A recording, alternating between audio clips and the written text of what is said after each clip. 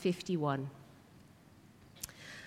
When they found him on the other side of the lake, they asked him, "Rabbi, when did you get here?" Jesus answered, "Very truly, I tell you, you are looking for me, but not because you saw the signs I performed, but because you ate the loaves and had your fill. Do not work for food that spoils, but for food that endures to eternal life, which the Son of Man will give you. For on him God the Father has placed his seal of approval."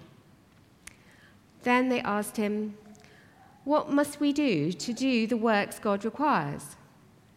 Jesus answered, "The work of God is this, to believe in the one he has sent." So they asked him, "What sign then will you give that we may see it and believe you? What will you do? Our ancestors ate the manna in the wilderness, as it is written, 'He gave them bread from heaven to eat.'" Jesus said to them, "Very truly, I tell you, it is not Moses who has given you the bread from heaven, but it is my Father who gives you the true bread from heaven. For the bread of God is the bread that comes down from heaven and gives life to the world." "Sir," they said, "always give us this bread." Then Jesus declared, "I am the bread of life. Whoever comes to me will never go hungry, and whoever believes in me will never be thirsty. But as I told you, you have seen me, and still you do not believe. All those the Father gives me will come to me, and whoever comes to me I will never drive away. For I have come down from heaven not to do my will, but to do the will of him who sent me. And this is the will of him who sent me, that I shall lose none of all those he has given me, but raise them up at the last day. For my Father's will is that everyone who looks to the Son and believes in him shall have eternal life, and I will raise them up at the last day." At this, the Jews there began to grumble about him, because he said, "I am the bread that came down from heaven." They said, "Is this not Jesus, the son of Joseph, whose father and mother we know? How can he now say, 'I came down from heaven'?" "Stop grumbling among yourselves," Jesus answered. "No one can come to me unless the Father who sent me draws them, and I will raise them up at the last day. It is written in the prophets, 'They will all be taught by God.' Everyone who has heard the Father and learned from him comes to me. No one has seen the Father except the one who is from God. Only he has seen the Father. Very truly, I tell you, the one who believes has eternal life. I am the bread of life. Your ancestors ate the manna in the wilderness, yet they died. But here is the bread that comes down from heaven, which anyone may eat and not die. I am the living bread that came down from heaven. Whoever eats this bread will live forever. This bread is my flesh, which I will give for the life of the world." This is the word of the Lord. Thanks be to God. Okay, so let's see.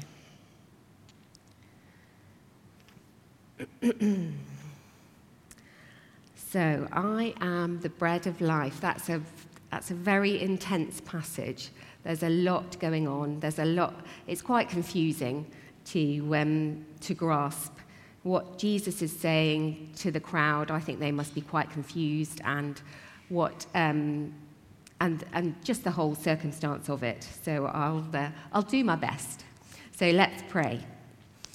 Father God, I just ask that you be with me now, that you would help me with the words that you want me to say, and that you will be with all those people sitting here now, that they would hear what you want them to hear, Lord. In your name, amen. So Jesus says, I am the bread of life, or the other name for the talk could be the everlasting life diet. So bread is a food source. It fills us up, and then a couple of hours later, we're hungry again. It's known as a food staple. It makes up a dominant part of a diet eaten daily, and it provides energy. Obviously, unless you're gluten-free, and then you will be eating rice or potatoes or whatever your staple would be. But that's the metaphor, that it's your staple diet. And the crowd had been fed till they were full, and that was talked about earlier in the chapter, the feeding of the 5,000, where Jesus performed a miracle where he enabled more than 5,000 people, because they think the 5,000 was just the men, but from 5 loaves and 2 fish, and they were more than satisfied. There were loads of leftovers. So it was an incredible miracle.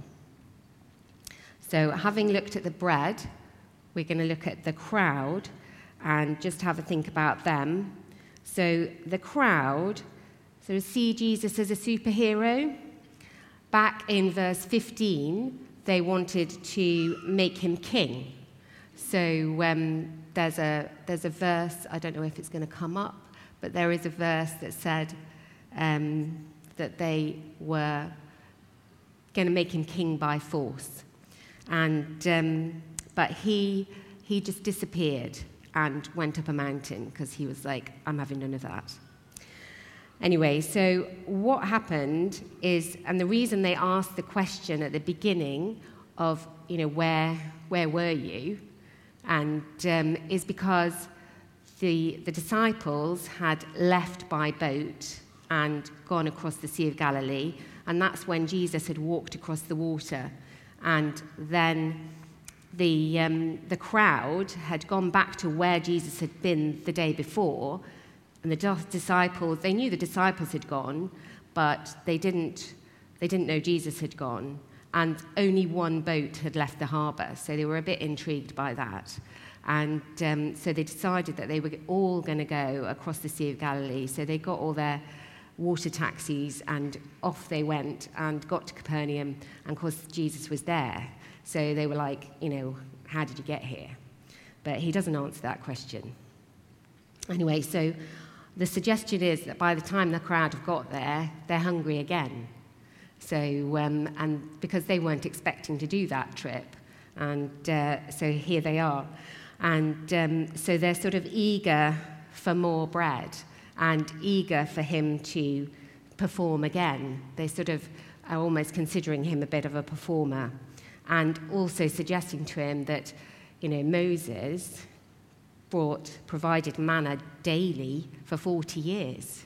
You've just done it once. Let's see what you're made of. That's the feeling that's coming across. And I was thinking it's quite interesting, sort of the crowd mentality, because, whenever new shops or pubs or restaurants open locally, you often get this mass of people coming to see what it's like, if there's anything for free, and then after a while, it can just be the weekend, a week or whatever, then hardly anybody then comes. So people come to see, and if they decide they don't like it, then they're off. And so that's quite an interesting view of this crowd. So moving from the crowd, we're now going to look at what Jesus offers. And Jesus says, I have a food source that will change your life forever. You will never be hungry. Now that just must have just seemed too incredible for words. It just seemed amazing.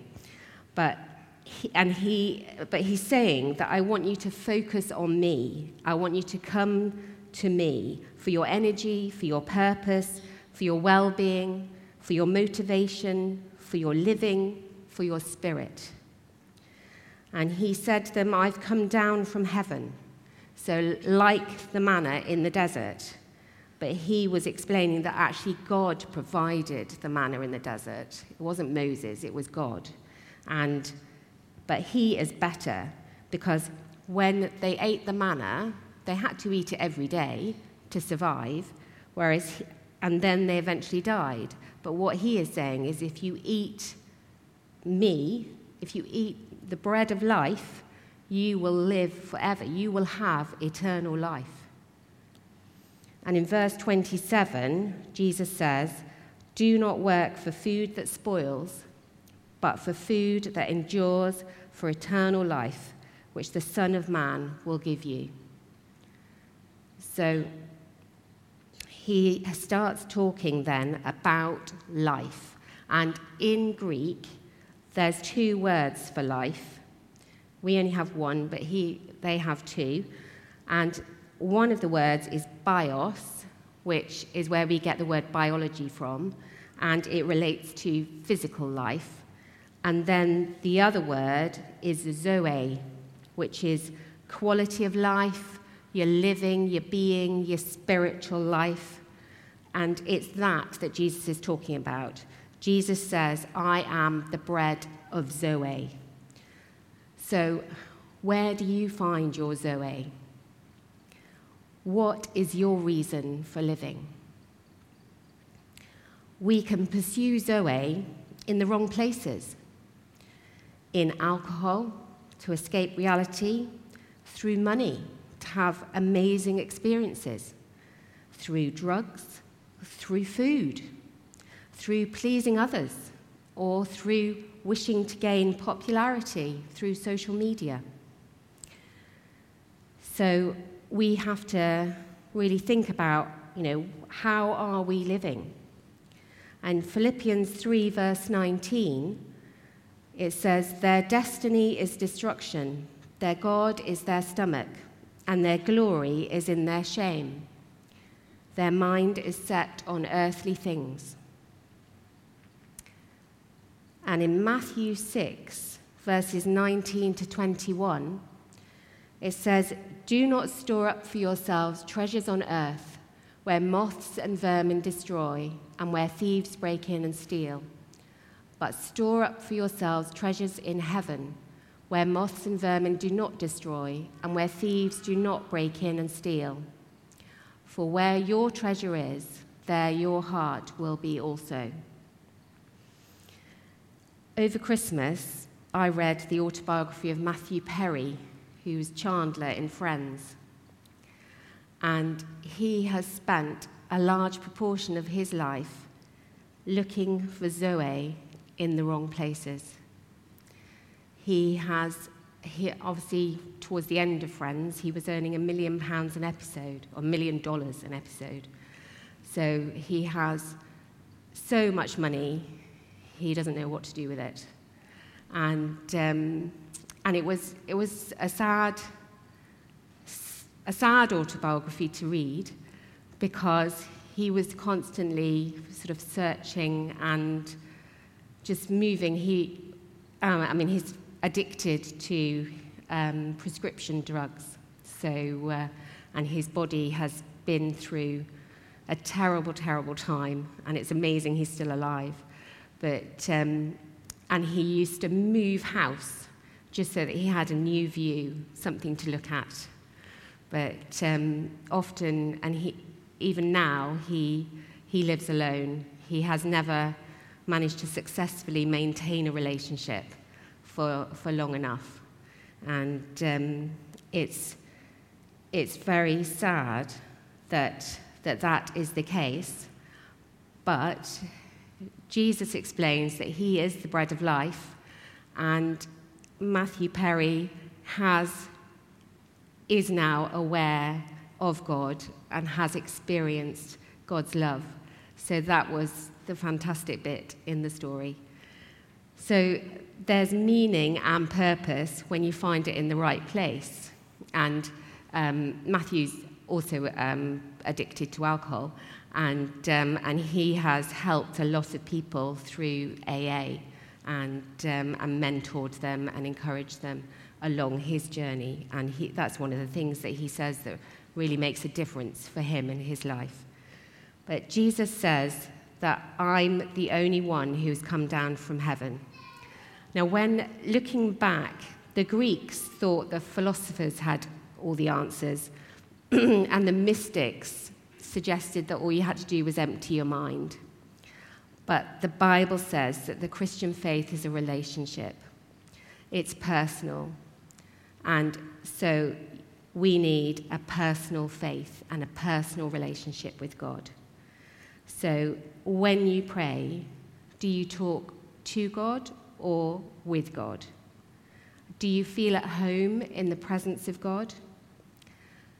David did in the Psalms.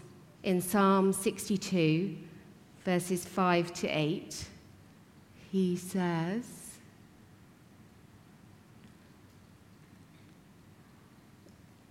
is it coming? Oh, this is it. Oh, okay, sorry. Yes, my soul, find rest in God. My hope comes from him. Truly, he is my rock and my salvation. He is my fortress. I will not be shaken. My salvation and my honor depend on God. He is my mighty rock, my refuge. And keep going. Trust in him at all times, you people. Pour out your hearts to him, for God is our refuge. And then Psalm 85, verse 8, I will listen to what God the Lord says. He promises peace to his people, his faithful servants, but let them not turn to folly. So for some Christians, prayer is like a business relationship, not a friendly conversation, and we really need it to be a friendly conversation. You need to be having a relationship with God, and God is there to lead you and teach you. He's already shown his affection and desire for you. And contemplating the sacrificial life of Jesus can draw you in. If you just sit and think about what he did for us, and that can make all the difference in it, just drawing you into a relationship with him. Jesus' body was broken for you, and he says that in verse 35, John 6, verse 35, Jesus declared, I am the bread of life. Whoever comes to me will never go hungry, and whoever believes in me will never be thirsty. And in verse 51, he says, I am the living bread that came down from heaven. Whoever eats this bread will live forever. The bread is my flesh, which I will give for the life of the world. So how do we get God in our lives? We stop doing and we start believing, because it wasn't anything that the Jews or the crowd could do. They just needed to believe in Jesus. So in Ephesians chapter 2, verses 8 and 9 and 10, it says, for it is by grace you have been saved through faith, and this is not from yourselves. It is the gift of God, not by works, so that no one can boast. For we are God's handiwork, created in Christ Jesus to do good works, which God prepared in advance for us to do. So we need to feed on Jesus through prayer, through reading the Bible, and through obeying. And one of the things that John McGinley talked about a couple of weekends ago was the acorn method of working with God and asking him who he wants us to speak to or interact with today, each morning, and then connecting with that person and obeying. I don't think I'm getting the words right, but then actually reviewing how you've got on and then looking into what you're going to do next, I think is the end. But basically, ask God who you want who he wants you to talk to today. And if you can talk to that person, then help them out in whatever way you can. Sometimes it's just to find out what's going on in their lives, just to make a little connection. You don't have to immediately launch into, you need to have Jesus in your life. It's just building relationships with people and for them to see that Jesus is the center of your life. And if you haven't listened to or weren't at the service on Sunday morning, just gone, then do look back at the testimony that Maria Dobbs gave on Sunday morning. And she just spoke from the heart about how hard it had been for them in their process of getting to having a baby, and how, or despite being so angry with God, she realized that he was with her and he was holding her and he was loving her. And it's a wonderful testimony to listen to, so do look back at that. So there we go. That's what I have to say today for you.